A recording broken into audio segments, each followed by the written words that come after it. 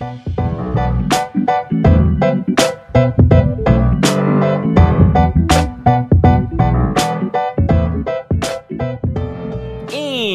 we're back. Naomi, I screwed up the episode intro last time. Do you want to give it a crack? Show our listeners who's boss. Hello and welcome back. You're listening to I Will Know and Date These Guys with Naomi Guy and... Say your Her name. brother. Say your name. An acquaintance. Oh, God. A mysterious man in the night. Here And- today, gone tomorrow. Like Shane from all those cowboy movies. Or like The Lone Gunman. No, and Joel Guy. This is a podcast exploring love, dating, and relationships. Today, we are back with the second part of Why Does He Do That? A book exploring inside the minds of angry and controlling men by Lundy Bancroft. I was about to say Bundy again. I was about to say Lundy Bundy. Lundy Bundy. You know, I went to to school with a girl named Lindy. I remember her. She was great. Shout out to Lindy. What a great person. And now I feel bad for saying your last name, so I'll make sure to cut that out. Writing a note down here, cut out. No, just cut out her last name and then just be like, I feel really bad for mentioning your last name. And everyone's going to be like, but you didn't. Yeah, that's true. What are we drinking today? Well, we're drinking the low-calorie pink lemonade, which I just noticed was low-calorie pink lemonade from Trader Joe's. It's made with organic lemon juice. It's 40 calories for 8. I don't know what that means. I don't count calories. Sorry, what I'm trying to articulate, Naomi, which I feel is very important, is this book came out in 2002. Yeah. Family Matters had been on the air for years, and Urkel's catchphrase was, "Did I do that?" And Did I do that? Yeah, I'm wondering. No, you finish that, and then I'll give you the rest of it. Pour it into the cup. Okay, but you won't get the full taste buds. Look, Trader Joe's, until they promise to pay for our episodes, I'm not going to do anything more than I have to sample these drinks. Look, Trader Joe's, if you want to sponsor us, we will give a full, well-rounded review, 5-10 minutes, where we talk about every aspect of this product. Every single time. And then we'll go into detail about our favorite products from the week, because Joel and I are Trader Hoes. I hate that so much. That's bad. That needs like 6 shots of stevia. No wonder this is 40 calories per cup. It tastes like when you get that lemonade mix in like that really big like oatmeal looking like jug thing. Oh yeah, and then you just put in like the tiniest little bit in, and then it tastes like that. Don't buy Trader Joe's lemonade, y'all. No, don't buy low calorie lemonade. That's your first. Don't let Joel buy you drinks from Trader Joe's, y'all. Joel, do you have anything to say before we hop right into this episode? Well, it's not at all obvious that we're recording this back-to-back with part 1. This is clearly a different week. We're 1 week into the future from our last episode. I was astounded by that volcano going off. Shocking stuff. The death of the Queen of England, it's impacted us all. Okay, you can't even say that. Betty White just died. I feel so bad for denigrating the Queen of England in part 1, and the fact that she died makes me think I have some kind of like secret curse powers. What else happened last week? Kevin Spacey's abusers came back from the grave. That was pretty crazy. Turns out they like faked their deaths the entire time. I thought Haley killed them. Anyways, I just saw a video this morning of this woman. She was like, just days after Betty White has died, Maggie Smith was discovered peacefully sleeping in her UK home. And I about had a heart attack. I was like, no, not Maggie Smith. Nah, that's fair. Boy. Okay, yeah, so I'm trying to keep the mood light, but let's get back into some abusive behavior. Teach me how to gaslight. So last week we went over the common myths that are given. Just to give a really quick overview, like 2-second spark note. Lundy Bancroft works in one of the first abusive counseling groups for abusive men, and he also works with their future, past, and current partners. So he talks a lot about myths and that are given to him, excuses why abuse continues in relationships, and all of that. If you want more information, obviously go back to the last episode. But today we're going to be talking about the types of abusive men and characteristics. So before I go into these, he makes it, he defines all of these men with like a certain nickname, but he does mention that all abusive men are different. So we do want to talk about the fact that since all abusive men are different, they don't always just fall into one of these categories. They can take different characteristics from each of these types of abusive men and become their own transforming, shape-shifting type of abusive man. So let's get right into it. The demand man. So this, I'm going to give like some top characteristics of each of these men as he describes them in the book. So number 1, he's a little sense of give and take. His demands for emotional support, favors, caretaking, or sexual attention are well out of proportion to his contributions. He constantly feels that you owe him things that he has done nothing to earn. 2, he exaggerates and overwhelms his own contributions. If he was generous one day back in 1997, this is a really old book. Oh boy.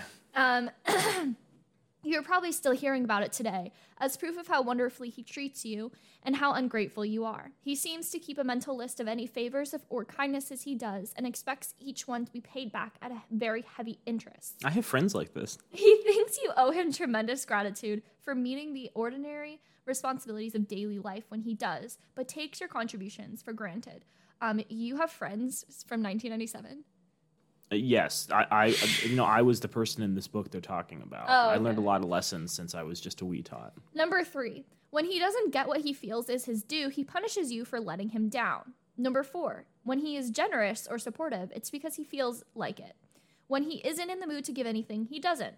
He is positive or loving towards you when he feels the need to prove to himself or to others that he is a good person, or when there is something that he is about to demand in return. In other words, it's about him, not you. The longer you have been with him, the more his generous seeming actions appear self-serving. Number 5, if your needs ever conflict with his, he's furious. At these times, he attacks you as self-centered and inflexible, turning reality on its head with statements such as, all you care about is yourself.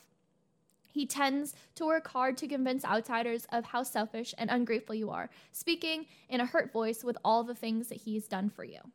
Number 2, Mr. Right. So some general qualities of Mr. Right that he talks about are you should be in awe of his intelligence and should look up to him intellectually. And he knows better than you do, even about what's good for you. Your opinions aren't worth listening to carefully or taken seriously. The fact that you sometimes disagree with him shows that how sloppy your thinking is. If you just accept what he knows is right, your relationship would go much better. Your own life would go better too. Guys, if you watch a lot of like Twitch streams where like sloppily put together men talk about their views on the world, this might be you. There's this certain culture of like bros talking about like masculinity and gender roles and politics and science and philosophy, you know, like Joe Rogan or Jordan Peterson, and then a number of smaller, lesser YouTubers that I won't give unnecessary credit to. I don't know why you're getting credit to any of them. Yeah. Well, I guess I'm saying is it's very, very, very, very rare that like anybody has a complete perspective on the state of the world with nuance and like understanding. And so if you think that you can somehow absorb all of that and that other people who haven't seen the same sources you've gained all of your enlightenment from haven't and they're inferior to you, that's, oh brother, you are not meant to be in a relationship. Approach relationships with the idea that people have things to teach you. Understand that there is such a thing as boundaries and that it's possible some may take advantage of your openness.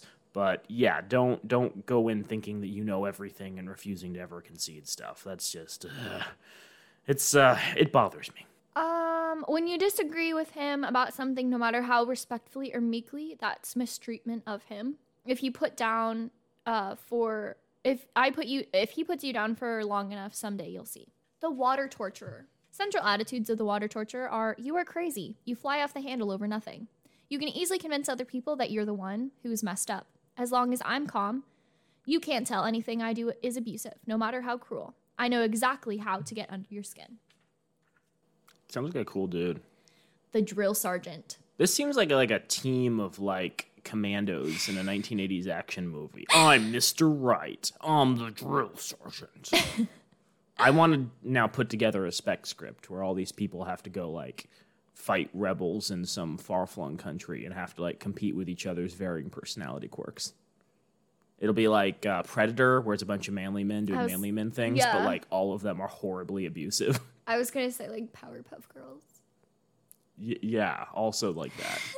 Predator and Powerpuff Girls actually were both based off the Shakespeare play, Two Gentlemen of Verona. I don't know if you know that. If you didn't listen to our first episode, that's a callback. It's much funnier than you might think.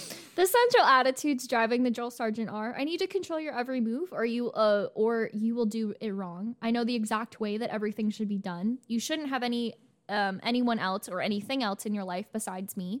I'm going to watch you like a hawk or keep you from developing strength or independence. And I love you more than anyone in the world, but you disgust me. That's like the main character in My Little Pony. Stop. Mr. Sensitive. You seem to be hurting his feelings constantly, even though you aren't sure why. And he expects your attention to be focused endlessly on his emotional injuries. God, I've been in this relationship before. If you are in a bad mood one day and say something unfair or insensitive, it won't be enough for you to tell, oh my God, or give him a sincere apology or accept responsibility. He'll go on and on about it, expecting you to grovel as if you've treated him with profound cruelty. When your feelings are hurt, on the other hand, he will insist on brushing over it quickly. He may give you a stream of pop psychology language. Just let the feelings go through you. Don't hold on to them so much. Or it's all in the attitude you take towards life. Or no one can hurt you unless you let them. To substitute for genuine support for your feelings, especially if you are upset with something he did. None of these philosophies applies when you upset him, however. I'm recalling, I think, our first current events episode where we're discussing Amazon, or that's like porta potty meditation chambers. Yeah. And it's like, we understand there are horrible conditions that make our employees want to commit suicide, but have you considered like inhaling some like burning balsa wood scent inside a porta potty as relaxing music plays? I thought it was balsam. Balsam, sure. No, you're right. I guess the point I'm getting is that's what I got hung up on. Yeah, there's a lot of similarities between the abusive tactics partners may use where they brush your feelings aside and the abusive tactics corporations use when they brush your feelings aside. Holla. Number 3, with the passing of time, he especially casts the blame on you for anything he is dissatisfied with in his own life. Your burden of guilt reading of them keeps growing. Shut up. 4, he starts to exhibit a mean side that no one else ever sees and may even become threatening or intimidating. I feel like this is story time. The player. Ooh, the player. The player is often good looking and often sexy. He knows how to make each woman feel that she's the special one, and yet at the same time keeps her off balance so that she never feels quite sure of where she stands with him. I know you're dissatisfied with my reading of this. I'm sorry. I was going to cut that out, and I'm like, that was awfully prescient. In fairness to Naomi, she had teeth removed the other day. It was on like an angle. It was really weird. So now my sutures are like, it's so weird. She tells each one, oh, it's bleeding. Frick. She tells each one that the others are lying about their involvements with him because they are jealous of her, or because he turned them down, or because he used to be involved with them but isn't anymore. This is like every alpha male guide I've ever seen. It's like, here's how you be alpha. Alpha like a wolf. Wolves in captivity, that is. He's chronically infidel. Wait, is it it's chronic infidelity, but what if it's infidel? What is that? He's a chronic infidel, taking the Lord's name in vain, not praying multiple times a day towards Mecca. Ladies, if your partner is exhibiting these traits, get rid of them. Make sure you find yourself a pious holy man. I hate this. You want me to take over? I'll be honest. No, what's the word that I'm looking for? Infidelity. Yeah, but like it's not infertile. I don't know now. It's not infidelity. It's not infidelity. It's not infertile. It's not infidel. What's the noun that I'm looking for? For what action? Infidelity. Cheating? Okay. He's a chronic cheater. Yeah. Okay, there we go. 2, he tells each one that the others are lying about. I already read that. 3, I'm doing a terrible job. Deep breath. He tells each one stories about how other women have mistreated him, or shares other bits of information, largely invented, to make previous or current women in his life sound conniving, vindictive, or addicted to substances. 4, he breaks up with women and gets back together with them so that no one can keep track of what's going on. 5, he includes 1 or 2 women in his circle who feel unattractive because he knows he can have more power over them and manipulates them into hating the women who are seen as more attractive.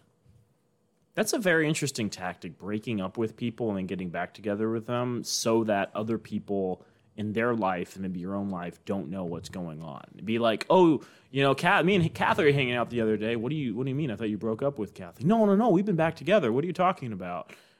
It's interesting because it like throws people off balance where before they had a clear perception of like what the relationship was like, and now they're a little confused. And so I would argue they would then interpret anything else weird they heard about the relationship and be like, maybe I don't have a good handle on like what they're like. Yeah. So that's interesting. Sort of muddying the waters of relationship status so that people who may feel uncomfortable if you bring up certain things or may like spread like facts like, oh, I thought that Allie and AJ got back together but they didn't, and that whatever you're telling me is about to be false, so that people don't talk about it. Now I've been a part of that firsthand. Right. Rambo. Strengths and aggressiveness are good. Compassion and conflict resolution are bad. Anything that could be remotely associated with homosexuality, including walking away from possible violence or showing any fear or grief, has been avoided at any cost. What's interesting, too, is that, like, everyone misinterprets Rambo, including the Rambo series itself. Like, the first Rambo movie is about a guy kind of going, like, crazy in a small town and like terrorizing the small town. But that's because he was abused by the sheriff's department. And then at the end of the film, it's revealed that like, oh, the reason he's doing all of this is because he was horribly traumatized by toxic masculinity and needing to senselessly kill people in Vietnam. I think it was Vietnam. And so like the message of the film is, yeah, it turns out toxic masculinity causes people to do horrible things, and maybe we need to create cultures that don't encourage that kind of behavior. But then every other film in this series is like, no, Rambo is this huge badass, and he murdered a bunch of people, and Rambo, we need you to be a badass and murder more people. And he's like, yeah, and he never walks away from a fight. Yeah. So yeah. I don't know. I think it's interesting that it's called Rambo when I would argue the original message of Rambo was don't be that thing. Food for thought. Food for thought. Femaleness and femininity, which he associates with homosexuality, are inferior. Women are here to serve men and can be protected by them. Men should never hit women because it is unmanly to do so. However, exceptions to this rule can be made for his own partner if her behavior is bad enough. Men need to keep their women in line. You are a thing that belongs to him, akin to a trophy. The victim. Ooh.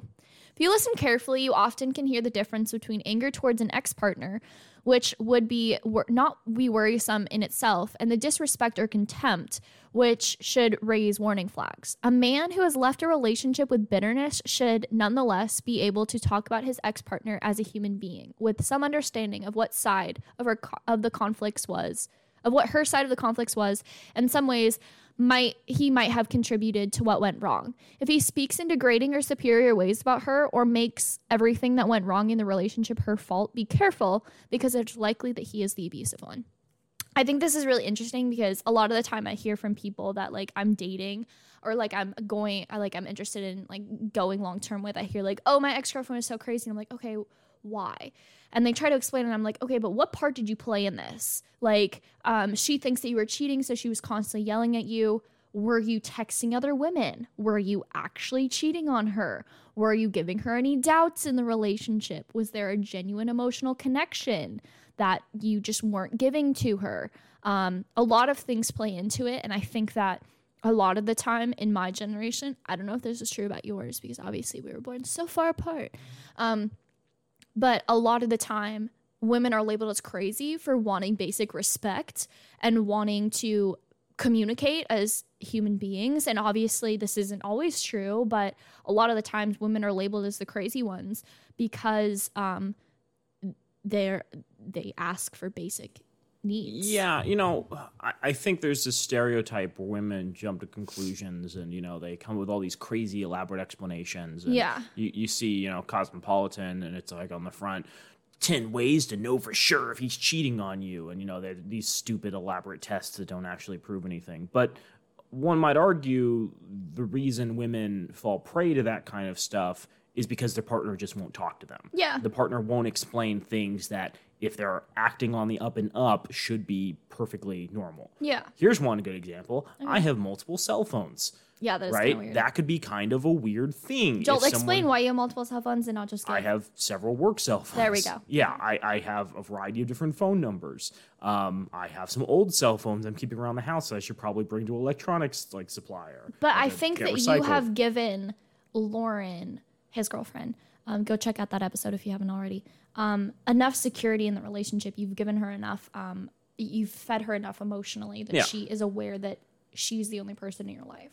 I would hope so. But only I guess women that he's affectionately after. She's not the only one person in his life. This is true. There's one person in my life. There's no one Lauren. else. I have facial blindness, so I only see Laurens when I'm out and about. How romantic. Yeah, thank you. So I guess what I'm getting at is there's stuff like that which in many cases might be a red flag. Yeah. That you could easily solve so easily if you just communicated to your partner and said, hey, this is the situation and here's why it is. But so many men don't do that. They treat the woman as stupid or crazy, and for wanting to know like basic facts about their partner. And so like the fact they turn towards these, shitty publications that take advantage of their insecurities kind of makes sense. And until like men are willing to openly communicate with their partners, it's going to continue to happen. Number 2, try to get him to talk about his own conduct in the relationship, especially around the time of the breakup. If he blames his own behavior on her, that's a bad sign. 3, be particularly careful with a man who claims to have been the victim of physical violence by a previous female partner. The great majority of men who make such claims are physical abusers. Ask him for as much detail as he can about the violent incidents, and then talk to her or seek out anyone else who can give you a different perspective on what happened.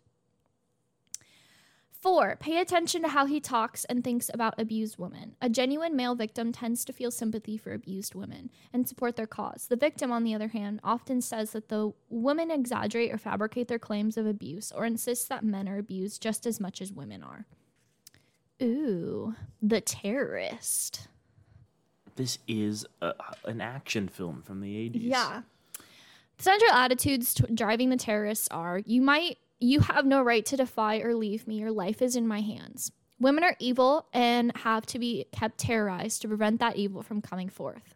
I'd rather die than accept your right to independence. The children are one of the best tools I can use to make you fearful. Seeing you terrified is exciting and satisfying. The mentally ill or addicted abuser is the last one. And some central points that I want to go over, there's 6 main ones.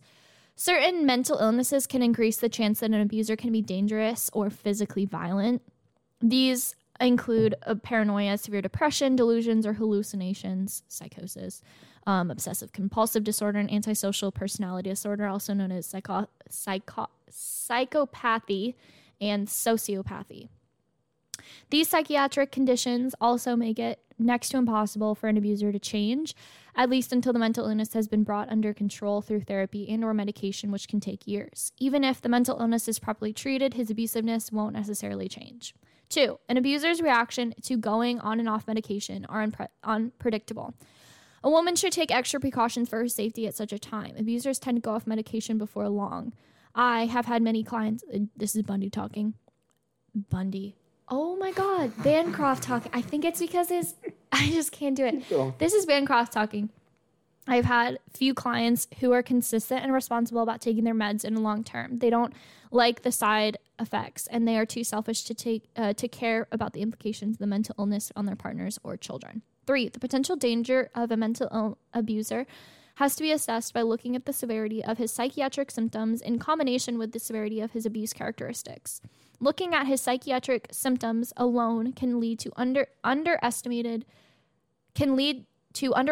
how dangerous he is. 4, antisocial personality disorder is present in only a small percentage of abusers, but can be important. Those who suffer from those conditions lack a conscience and thus are repeatedly involved in behaviors that are harmful to others. Some signs of this condition include A, he started going into illegal behavior when he was a teenager. B, his dishonest or aggressive behavior involves situations unrelated to his partner, rather than being restricted to her. C, he periodically gets into trouble at workplaces or in other contexts for stealing, threatening, or refusing to follow instructions, and is likely to have considerable criminal record by about age 30, though the offenses may be largely minor ones. D, he is severely and chronically irresponsible in a way that disrupts the lives of others and creates danger. E, he tends to cheat on women a lot, turn them against each other, and maintain shallow relationships with them. The psychopath's physical violence is not necessarily severe, contrary to the popular image, but he may be very dangerous nonetheless. Antisocial personality disorder is very difficult to change through therapy, and there's no effective medication for treating it. It is highly compatible with abusiveness towards women. 5. Those who suffer from narcissistic personality disorder have a highly distorted self-image. They're unable to accept that they might have faults and therefore are unable to imagine how other people perceive them. This condition is highly compatible with abusiveness, though it is present in only a small percentage of abusive men. Clues to the presence of this disorder include A, your partner's self-centeredness is severe and it carries over into situations that don't involve you. B, he seems to relate everything back to himself. C, he is outraged whenever anyone criticizes him and is incapable of considering what he could ever be anything other than kind and generous. This disorder is highly resistant to therapy and is not treatable by medication. This is as of 2002. I don't know if this is still relevant.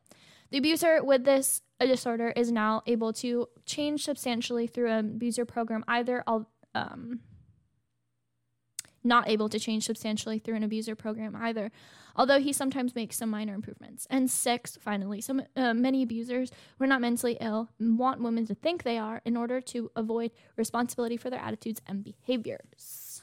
So I am going to start working on a spec script for a film that stars all of these different characters. What is there, like, set? No, there's 10. There's 10. There's 10 of them. But I'm also feeling this is like an INTJ test, where it's like, take this test to figure out what type of abuser you're most likely to be. And now I want there to be like a BuzzFeed quiz where you can figure out what abuser you're most but like likely I mentioned before, you can have different characteristics from each of these 10 different types of abusers. Yeah, I think it's... You don't just fit one characteristic. Right. I guess what I'm getting at is, if you're concerned, because I can see some characteristics in here of the long list you've just read where I'm like, I kind of sometimes do things like that. Yeah. And I don't think, people should be listening to this list and trying to identify, whether or not they're an abuser. Yeah. I mean, if you do, well... I think this is kind of like when you have psych class and you're like, oh, I have bipolar disorder. Sure. Yeah. I guess what I'm getting at is, if you want to be an effective partner, I feel it's important to recognize areas where you're failing and not recognizing you need to improve. And so it'd be helpful to have some kind of resource where it could walk you through this and be like, hey, do you ever, exhibit controlling characteristics like, this? Do you ever exhibit a disregard for their feelings? Do you ever exhibit kind of a controlling personality characteristic? And then give you tips on how to like improve. I don't think any of these things can't be like unlearned or untrained. Again, people probably do that because they've found it so useful in their past relationships and like they don't see a reason to stop. But if they do recognize that they've been a bad person in the past, and they would like to change, it would be helpful having resources that allow them to move away from those behaviors. Something that's really helped my current relationship is, and I didn't even ask him to do this, but once a week he texts me and he's like, how can I either help you or like, how can I do better? And so I feel like that's like an effective way to like really, if you're not the type of person to come forward and be like, hey, this is an issue with me, maybe do that and practice that with your partner. And if you're not the type of person to come forward and talk about conflict head on. Yeah, there was a period of time, like post-college, where I'd text people in my life and be like, hey, how you doing this week? Anything stressing you out? You never did that with me. Never. Yeah, it's true. Never. Because my sister seems to have it all put together, Obviously, except for my tooth. You're wearing like a fur coat, and it's just because it feels like a blanket and it's really cold in here. You got like a Paris Hilton look going right now. I don't know if I like that or not. Can you finish your thought? I'm really sorry. I feel I finished my thought. Oh, okay. Yeah. So, like, a resource to kind of explore these would be more helpful, but also a action-packed movie where the drill sergeant leads Rambo, the player, victim, the terrorist. But I think in this movie, it needs to have just the characteristics specifically of these people. Like, it can't take other characteristics from other, like, No, yeah, I totally Yeah. agree. So Yeah. each has to embody like the worst Yeah. aspects of these like Exactly. specific groups, and Exactly. they have to all play off each other, and somehow like leverage that. Oh, but a fun twist might be they Yeah. have like a top secret mission that they need to carry out. Okay. And by the end of the film, all of their toxic masculinity and abusive behavior has caused the team to fall apart, and they Damn. aren't able to accomplish whatever they Sucks need to accomplish. suck. Yeah. I can picture like half of the major plot points in this film beat by beat. This thing practically writes itself. It's great. Anyways, so we're going to stop this podcast and start writing movie scripts Yeah. based off of Right now, this minute. generally feminist messages. At the end of the film, a influential, high-powered female character is going to come on and lecture for 20 minutes about the importance of working together. Is as a it team. Oprah? Oprah will play the role of Amanda Walters in the Suicide Squad films. Okay, Yeah, yeah. she'll be like the lead, and she'll be Yeah. like commenting on it the entire time. Yeah. It'll be great. This is going to be an amazing film. So let's talk about how abuse begins. And Bancroft explains that almost always there's a nice guy facade. I mentioned this early, that's put up early on in the relationship by an abuser. But let's be clear. You could just be dating a nice guy. But here are some characteristics. He says these are early signs that are involved with an abuser. And let's be clear, not one of these signs, like if you take one of these signs, like just a singular one, you're like, oh, he's abusive because he only showed this sign. Yeah. Doesn't necessarily mean he's an abuser, but we'll talk about how it can be abusive behavior. And Yes. so even if someone is not quote unquote an abuser, Yeah. it's still behavior that needs to be tamped down on. Yeah, in many and cases. we will talk about how to clear up some boundaries pretty early right after I go through these 15 signs that he could be an abuser. Sorry, 15 early signs that he may be involved in an abuser. Number 1, he speaks disrespectfully of his former partners. 2, he is disrespectful towards you.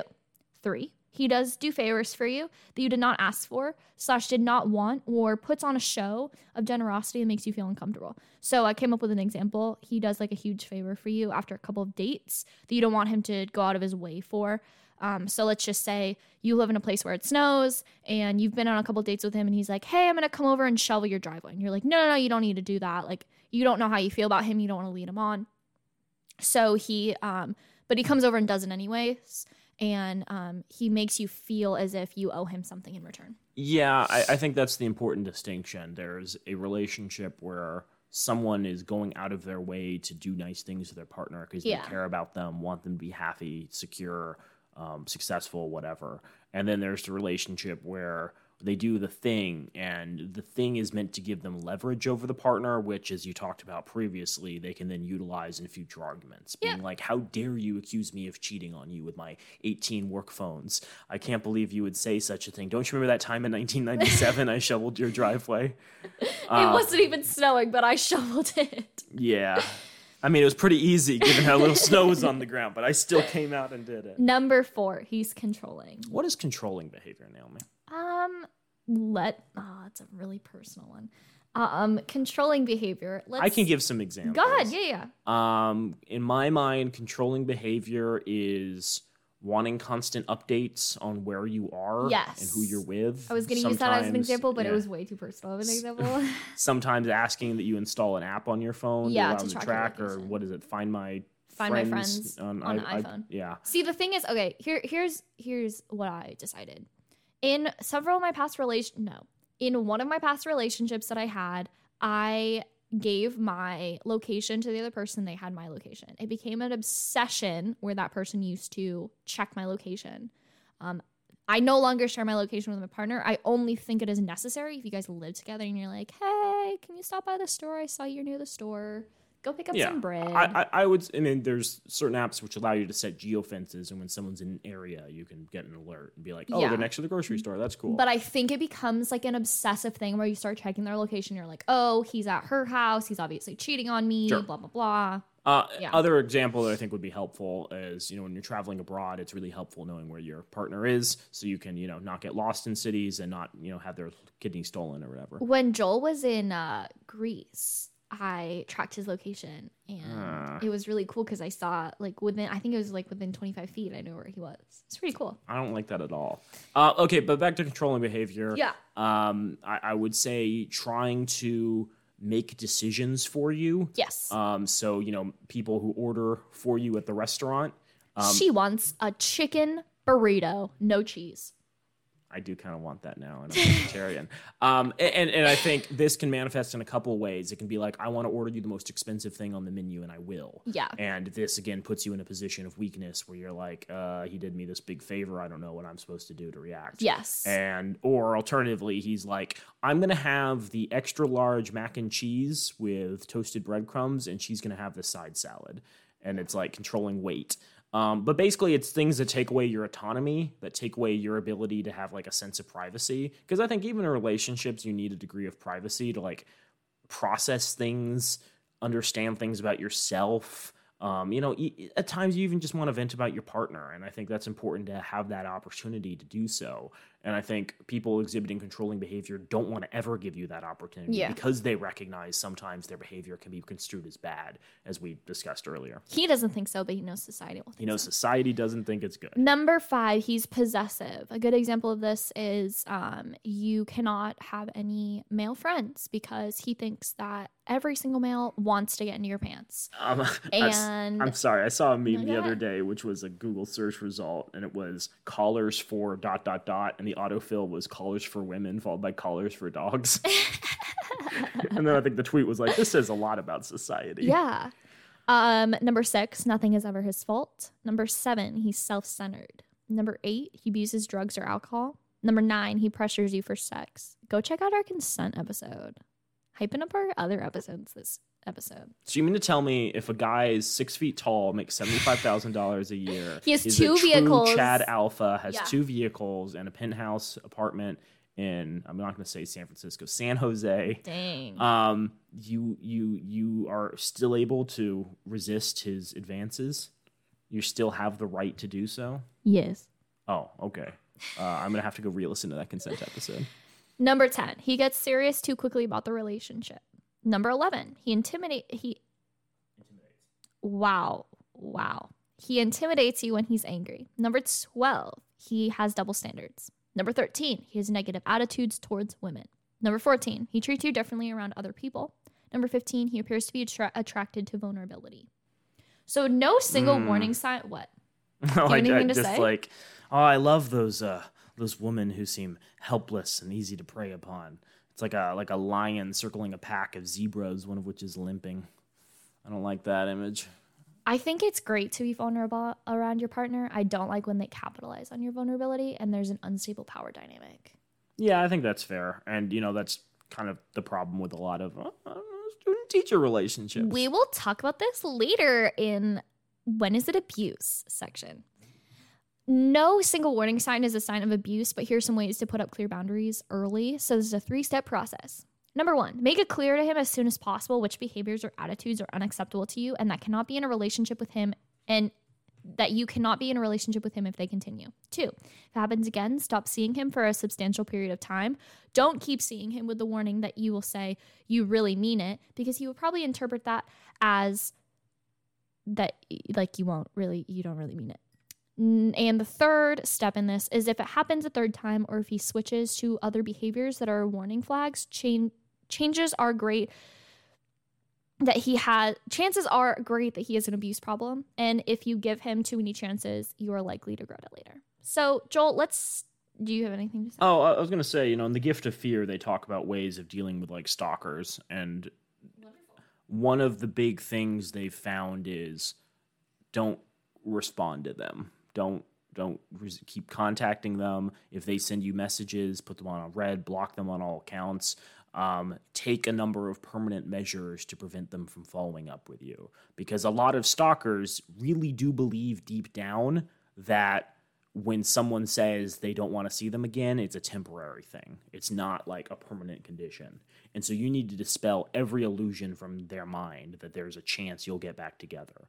And often I would say you need to dispel illusions from your mind that you're not going to get back together, because I think a lot of people, for a variety of reasons, might get back together with abusive partners for, again, logical reasons that make sense to them at the time. And so it's important to also make it clear to yourself, to your personality, to your cognition, understanding of the world, that you're in a state where you don't plan to ever do this again. And I think 2 weeks later, after you deleted all the accounts, and you're like, well, was it really so bad? And, you know, the red flags are no longer as prominent in your mind. It is very helpful to look back and say, oh, I did block him on all these accounts. It's going to take so much time to, you know, re-enable this. And I don't know. Now I'm having second thoughts about whether or not it's a good idea. Yeah, I don't know how, like, factual this is, but I was told by someone recently that when you get out of a long-term relationship, your mind kind of like lets go of all like the bad parts of the relationship and only focuses on the good parts. Interesting. And so something that's really helped me was literally making a giant list of everything that were red flags in the relationship. And every time that I'm like, oh, maybe I should text him or something, I look at the list. So this is a weird thing, but do you think it'd be helpful to maybe share that with a close friend and be like, look, if I ever talk about this again. I did. Okay. Yeah. Already been done. Yeah. Great. Yeah. So for our listeners, I'd suggest doing something similar. You know, look, people can make bad choices when they're angry all the time. And on the other hand, they can make good decisions when, you know, all of the frustration they have at their partner boils up and they're finally like, enough is enough. And so I think it's worth preserving kind of the things you're thinking when you're angry in some capacity, when you're upset, when you're scared, writing that down somewhere. And you can look back and say, oh, maybe that was influenced by anger and fear. But I think having another person look at it and say, oh, that seems really bad, and provide that kind of support is important. And I think that's especially true when everybody else sees that person as like, oh, he's such a nice guy, and like, blah, blah. That's true as well. Yeah. So next thing we're going to talk about is, when is it abuse? So abuse is about power. I've mentioned this before, and it means that a person is taking advantage of a power imbalance that exploits or controls someone else. Wherever power imbalances exist, such as between men and women, or adults and children, or rich and poor, some people will take advantage of those circumstances for their own purposes. So ways that it can be abusive, let's talk about it. There's 12 main ways. Okay, the way this is structured reminds me of the song That's Amore. When the moon hits your eye like a big pizza pie, it's amore. Okay, if he denies what he did and he's a horrible person, it's abuse. Yeah, it'll make more sense in like 2 seconds when I actually say the first thing, and then I'll say it's abuse. Number 1, if he retaliates against you for complaining about his behavior, it's abuse. If he retaliates against you for complaining about its abuse. If he tells you your objections to his mistreatment are your own problem, it's abuse. That was number 2, thank you. Yeah. Number 3, if he gives you apologies that sound insincere or angry and he demands that you accept them, it's abuse. Number 4, if he blames you for the impact of his behavior, it's abuse. Number 5, if it's never the right time or right way to bring things up, it's abuse. Number 6, if he undermines your progress in life. Number 7, if he denies what he did. Number 8, if he justifies his hurtful or frightening acts or says that you made him do it. Number 9, if he touches you in anger or puts you in fear in other ways. Number 10, if he coerces you into having sex or sexually assaulting you. Number 11, if he's controlling, disrespectful, or degrading behaviors are a pattern. Number 12, if he shows signs of being abused. If you show signs of being abused. So something that we haven't really gone over, and I'm not going to go over into a great detail because we do have an entire episode about consent, because I just want to touch on this because this is literally an entire chapter in this book. It's called, so let's talk about sex and abusers. So this is not every abuser, but there are some characteristics that can come out in less obvious ways in abusers. So let's talk about abusive sexual abuse that happens, that are characteristic. What am I trying to say? It doesn't have to be the main focus though. So number 1, sex is for him. Number 2, he thinks that she owes him sex. Number 3, sex is a way to establish power and dominance. Number 4, he sees her as a sexual object. So, and I think this applies even in non-heteronormative relationships. Yes. There are women who assault women. There are men who assault men. And it generally stems, I think, from a disregard for the other's bodily autonomy and their desires, right? The main focus of their life needs to be that person, It needs to be entirely focused on them, and if they fail to follow through in any capacity, they have the ability to take what they want. So something that I did want to mention, because this podcast is about getting vulnerable. Well, I'm making it about getting vulnerable. So let's get vulnerable. In one of my past relationships, it seemed as if when I wasn't having sex for whatever reason, and it wasn't all the way consensual, my boyfriend at the time would think that if we weren't having sex for a couple weeks at a time, keep in mind I don't sound once or twice a week, that you were having sex with other men. I was having sex with other men. Actually, yeah, that is true. And I was cheating on him. Which so Naomi was. Then Let's that be clear. did. She had a whole harem of. Why did you say that? I was not. It was because I was on a very hormonal birth control at the time, and I had no sex drive at the time, and I didn't want to be touched, and I didn't want to be like talked to, and I had literally had ups and downs that were crazy. So that gave me some sort of like Catholic guilt in a sense that I had to have sex with him every single time I saw him, or he'd think that I was cheating on him, which has bled into other relationships. So go seek out therapy, guys. Boy. Now I feel bad for making that joke. Vulnerability. Yeah. So the making of an abusive man, and I'm going to go through this quickly because there are a lot of things that feed into abusive men, but let's go over. Abuse has everything to do with values and beliefs, and it has little to do with psychological problems. So beliefs and values come from the family that he grows up in, the neighborhood, the TV he watches, the jokes he hears, the messages that he receives from the toys that he's given, and the most influential male role models that he has. So me personally, I'm a big believer that like when I'm thinking about dating someone, I'm like, I look at their friends and I'm like, okay, who does this person surround themselves with? Do they surround themselves with amazing, uplifting people that I would enjoy being around? Or does he hang around a bunch of misogynistic a-holes that aren't nice and don't treat everyone with respect and kindness? That of course is just a crazy made up example. Naomi, of course, is not rooting that in fact. We're not making any accusations. God, I would love to name someone right now, but I can't. Yeah. So I'm also thinking that like this kind of goes into the importance of having lots and lots of male teachers, because a lot of young men don't have good male role models in their lives. The most male role models they have are action movie stars, sports players, maybe like a wrestling coach or a football coach or something. And so if the role models you have all exhibit misogynistic, semi-violent tendencies, and the things that they teach, like in school, stem around violence and dominance, like in football, I think you're going to come out having some interestingly skewed conceptions of what masculinity is and what the role of a man should be. I have a real issue with, I think that everyone should have more male teacher, or that men should have more male teachers, because the vast majority of the male teachers that I had turned out to be pedophiles that I had in high school. So Fair point. Okay, so non-pedophile male teachers. Got it. Yeah, Few and far between. So let's talk about They culture. gotta stop hiring from the Catholic Church. That was their big problem.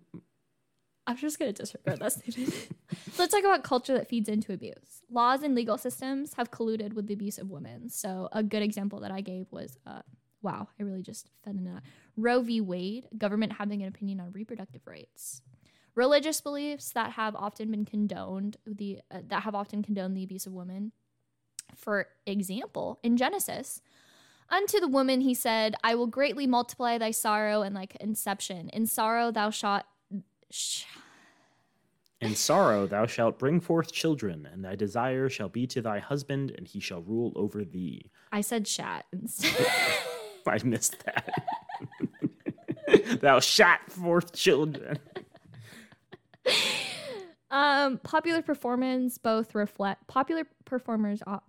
reflect and shape social attitudes. So the example that he was giving was Eminem and Kim, which was such a 2002 example. Oh God. Who is it? Beyonce and Jay-Z. Jay-Z. Yeah. The fact that she wrote an entire album about him cheating on her, and then she stayed with him.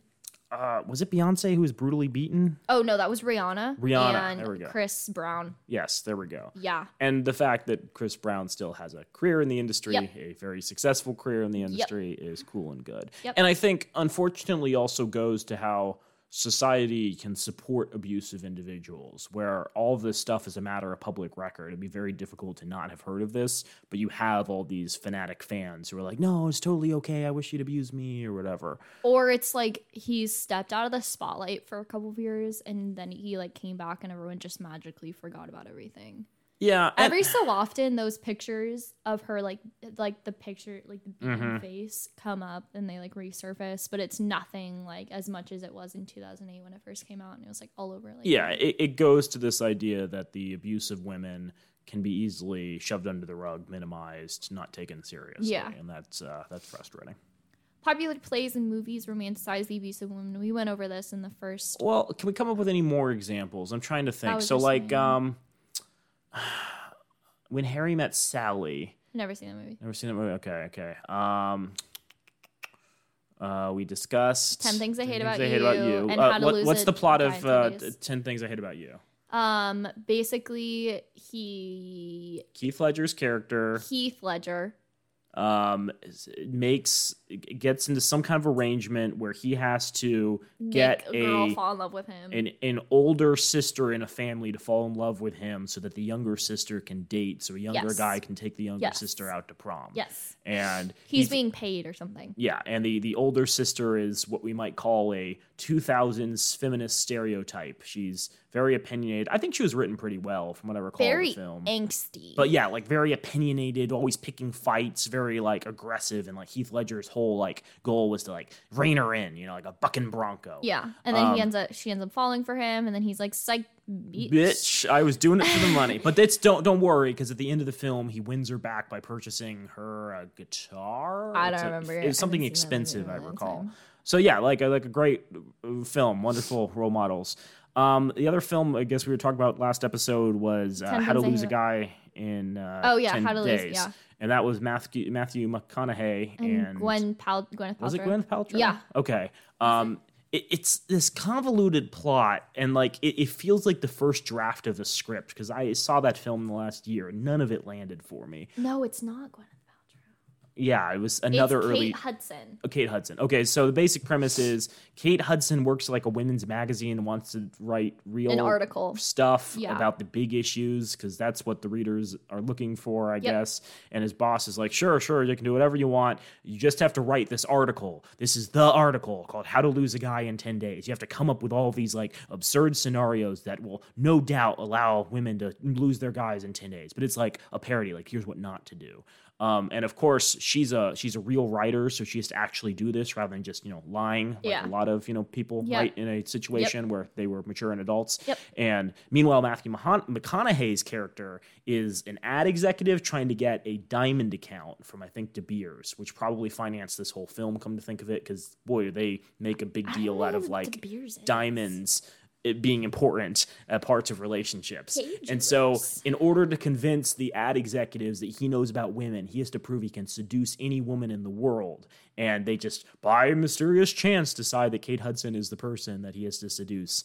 And so, like, it's a relationship where they're both constantly gaslighting each other, trying to get no, that's not true. He's trying to get her as close as possible, and she's gaslighting him the entire time with relatively innocuous pranks. And it's written to be funny, but frankly, it's more of like, why would you put up with this? Like, there's ways of getting around this entire scenario that don't involve you having to put up with this shit. Like, seriously, he could just approach Kate Hudson and say, if you pretend you're madly in love with me, I'll give you $1,000. Just spend an evening with me at a fancy party and all will be good. And then they have a huge public blowout on stage, and oh my God. But it turns out they do care about each other. And so he chases after her. She, like a week after her magazine article is rejected. It's like on a bridge. Yeah, he drives his motorcycle and forces the entire traffic to shut down, like Chris Christie shutting down traffic on New York bridges. Yeah. It's a frustrating film because none of the plot makes sense because they fail to communicate so many times. And it sets some really weird precedents where it's like, yeah, relationships built on deceit and half-truths will work out invariably, I guess, if you're as attractive as Matthew McConaughey. I don't really know how I feel about the film. Now he's just in car rides. I used to abuse women before abusing women was cool. That's my only impression of the The episode, one I'm diamond afraid. quote I like looked up. I was like, how to lose a guy in 10 days diamond slogan. And the one diamond quote I found was, a diamond is no one night stand. A diamond is a long-term commitment. It's a long-term commitment. I'm trying to think of other romantic comedies that have like abusive behavior, and none of them are coming to mind, probably because I don't watch a lot of them. Yeah. What about that Kissing Booth series we've joked about watching? Oh God. Yeah. He was like, he's literally has like literally every single type of abusive behavior in the book. Like he's very possessive. He's very controlling. He shows very violent behavior. He makes her scared because of his violent outbursts. He yells at her. I'm literally just naming every single. I'm thinking of Twilight, where it's like, I'm a 1,000-year-old vampire, and you're a teenage 17. girl. I am There's more a power attracted to dynamic. you than anyone else in the world. Also, I could kill you at any point. And we can never have sex because it would kill you. But if you became a vampire, it would all be good. Yeah. And that's kind of interesting. It's like that cool girl monologue from Gone Girl. Oh my God, we need to watch Gone Girl and discuss Gone Girl. The premise of Gone Girl is Ben Affleck's character is accused of murdering his wife. And I won't dig too much into spoilers, but there is a monologue halfway through the film where his wife is like reflecting on like how much she hates a lot of modern relationships. And one example she gives is the example of the cool girl, the girl who adopts all the personality traits of their partner in order to appease them and make them happy. So, if that the partner they want to date, has tattoos, is in a band, they're going to be covered in tattoos and piercings. And if the guy enjoys sports, she's going to be wearing jerseys and, get fake boobs and, wear greasy food and wings at Hooters to appease him and all that. It's a fun monologue. But like, I think that's an interesting example where like in Twilight, it's you do have to change for your partner, and that's becoming a vampire, which seems a little You have to become extreme. sparkly in order to, Right. Another example that I can think of is 50 Shades of Grey, which it's like, isn't it romantic that this multi-billionaire has fallen in love with this commoner? I think, virgin. Yeah. Name was like Virgin Jones or something. Virgin Jones, yeah. Similar Virgin to- Rivers. Was it Emma Young from last episode? No, it was Tessa Young. Tessa Young. Oh, God. No, something that I do want to talk about is we did talk about sex and abuse like really quickly, but I did want to like touch on the fact that unless it is like obviously established and there's some sort of like agreement, there should be no power dynamic when it comes to sex. Obviously, there are exceptions to this rule. You can be into like BDSM or something, but still, I would tread very lightly there. Yeah, and that's not to say these relationships can't work out. It's just that these relationships have all of the red flags that you would consider like indicative of abusive behavior. And it takes such a mental toll if you continue in these relationships. So, like, if you, for whatever reason, have found yourself in a relationship where you're dating someone much older than you, someone in a position of power over you, someone who has far more wealth than you, well, first, listen to this episode, and second, kind of take some mental notes about whether or not they're leveraging any of that in order to get favors from you, in order to put you in positions you don't want to be, because there's a difference between dating someone who's wealthy, who uses it to treat you to things because they like you and care about you as a person, and someone who's wealthy who buys you expensive stuff and then uses that to get the sexual stuff they want in the bedroom. Yeah, maybe talk about boundaries, crazy. Okay, like I'm going to 50 finish up Shades. this. Yeah, I'm going to finish up this list really quickly while you're still researching those. So a boy's early training about sex roles and about relationships can feed abuse. So boys are taught from a young age that their wife or girlfriend should nurture and care for them. Like when you're in kindergarten, they're like, oh, like how many boys are in here? How many, they can help me move these chairs. Girls are so petite and small and should only work in the kitchen. Well, that kind of disproves your point. I'd argue it's more of reinforcing gender roles by having all those toys for girls, which are like, you can be a mommy, and all the toys for boys, which are like, you can murder people. You can have a monster truck. Yeah. Some messages in Mommy or monster truck. The struggle continues. Some messages in media oriented towards children and teens support abuse by men. So the Bernstein Bears book, Trouble with Homework specifically. This is a stretch. Is this cover- going to be our episode cover? This cover depicts Papa Bear getting mad at Mama Bear and like Mama Bear is like cowering away. Pornographic videos, magazines, and websites are learning grounds. So I keep saying this. We need to teach sexual education in schools so that young people like don't depend on porn as their only form of sexual education. And I think that really like hurts and like plays into this as well. I'm not saying that like every single abusive man is abusive because of pornographic videos or magazines or websites, but I do think that does play a role. Boys often learn that they are not responsible for their actions. So boys' aggressiveness in classrooms, for instance, is increasingly being treated as a medical problem and not a behavioral problem.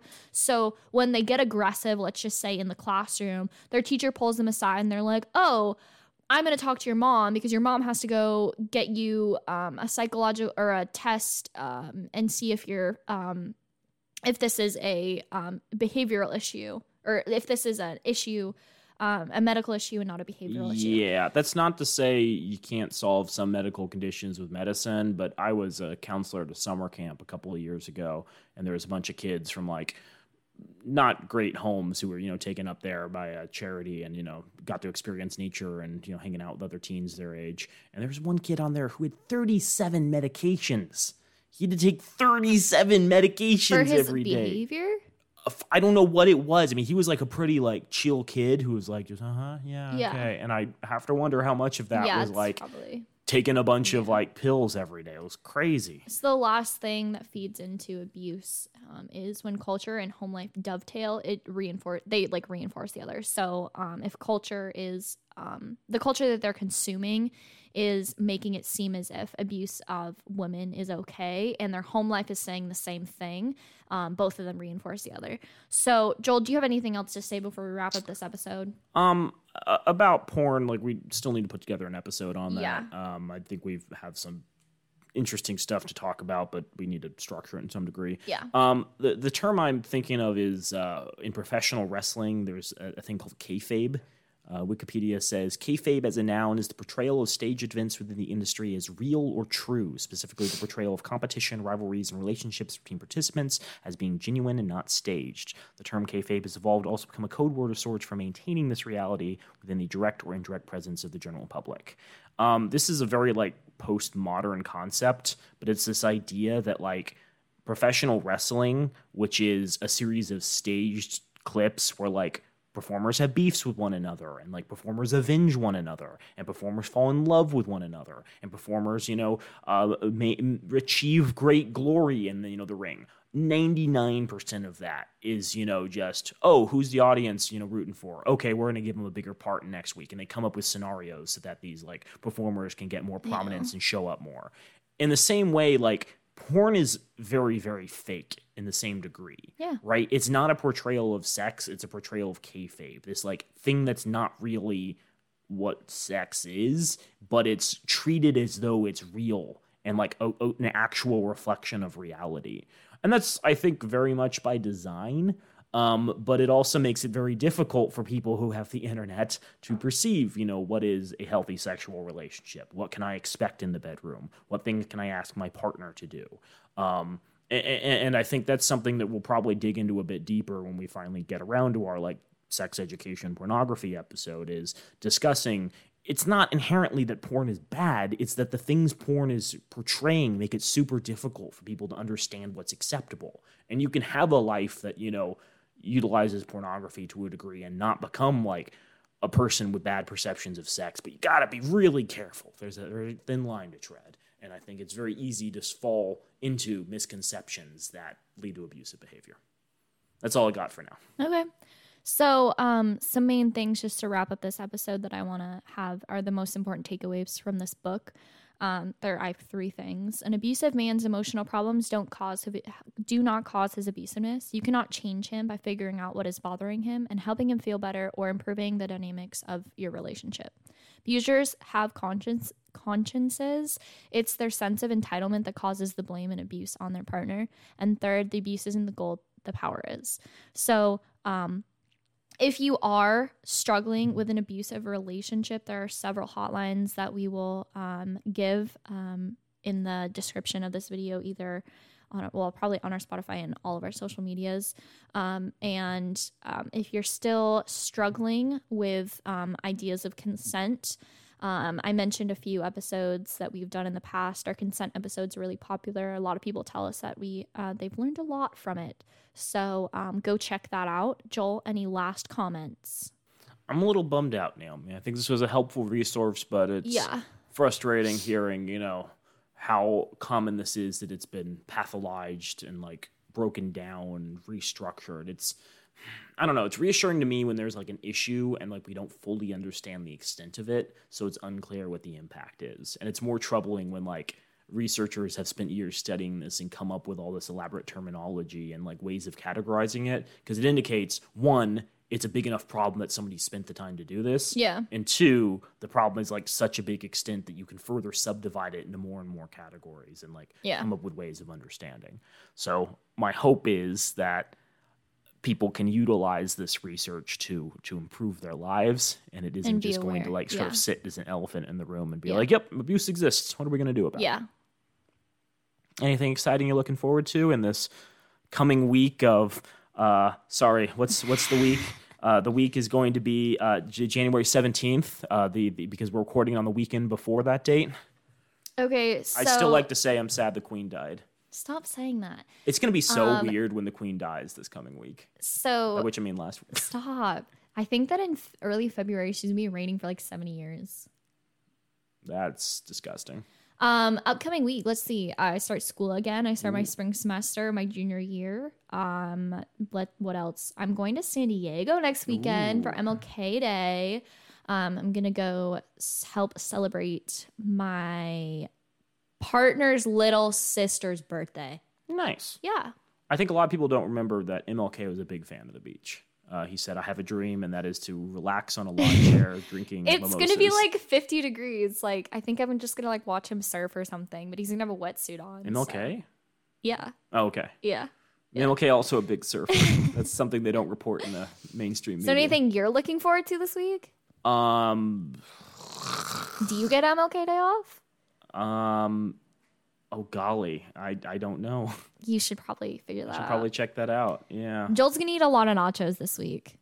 That is how I cope with a lot of stress in my life. Yeah. What is stressful though is you go to a lot of restaurants and they have nachos on the menu, but they already have meat on them, and you be like, "Can you not have the meat?"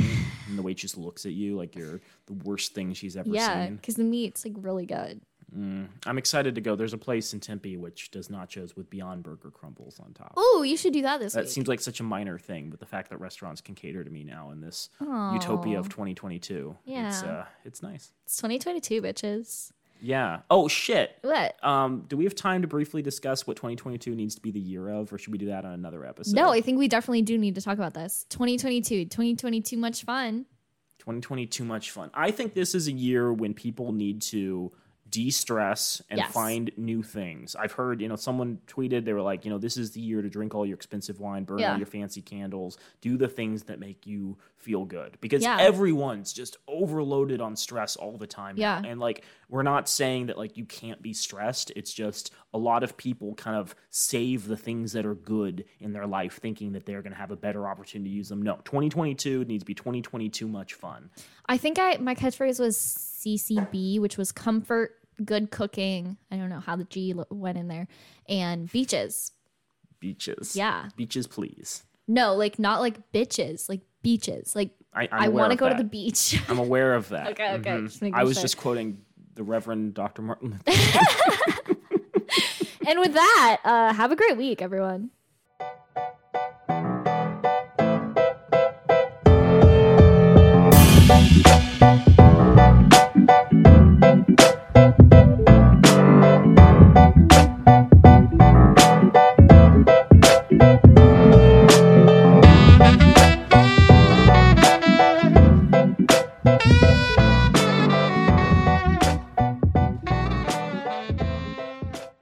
We have many thanks for the use of our theme music, which is the song Drop by Ketsa. You can find more of their music online at ketsa.uk.